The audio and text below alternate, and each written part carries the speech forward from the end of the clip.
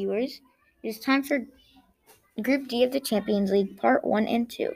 Since I did not get time to record, Part 1 and the Part 2 matches have already started. We have Liverpool, who came in first in the Premier League, Atalanta, who came in third in the Serie A, Ajax, who came in first in the Eredivisie, and Midtjylland, who came first in the Danish League. Predictions on October 1st showed Liverpool in first, Atalanta in second, Ajax in third, and Midtjylland in fourth. They stayed the same on October 5th and October 18th.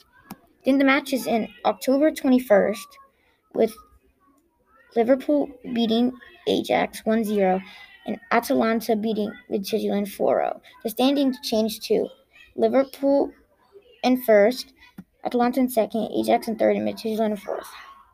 Then the matches came on October 27th. Atalanta tied with Ajax 2-2, and Liverpool beat Midtjylland 2-0. The standings stayed the same on October 29th. Updates soon.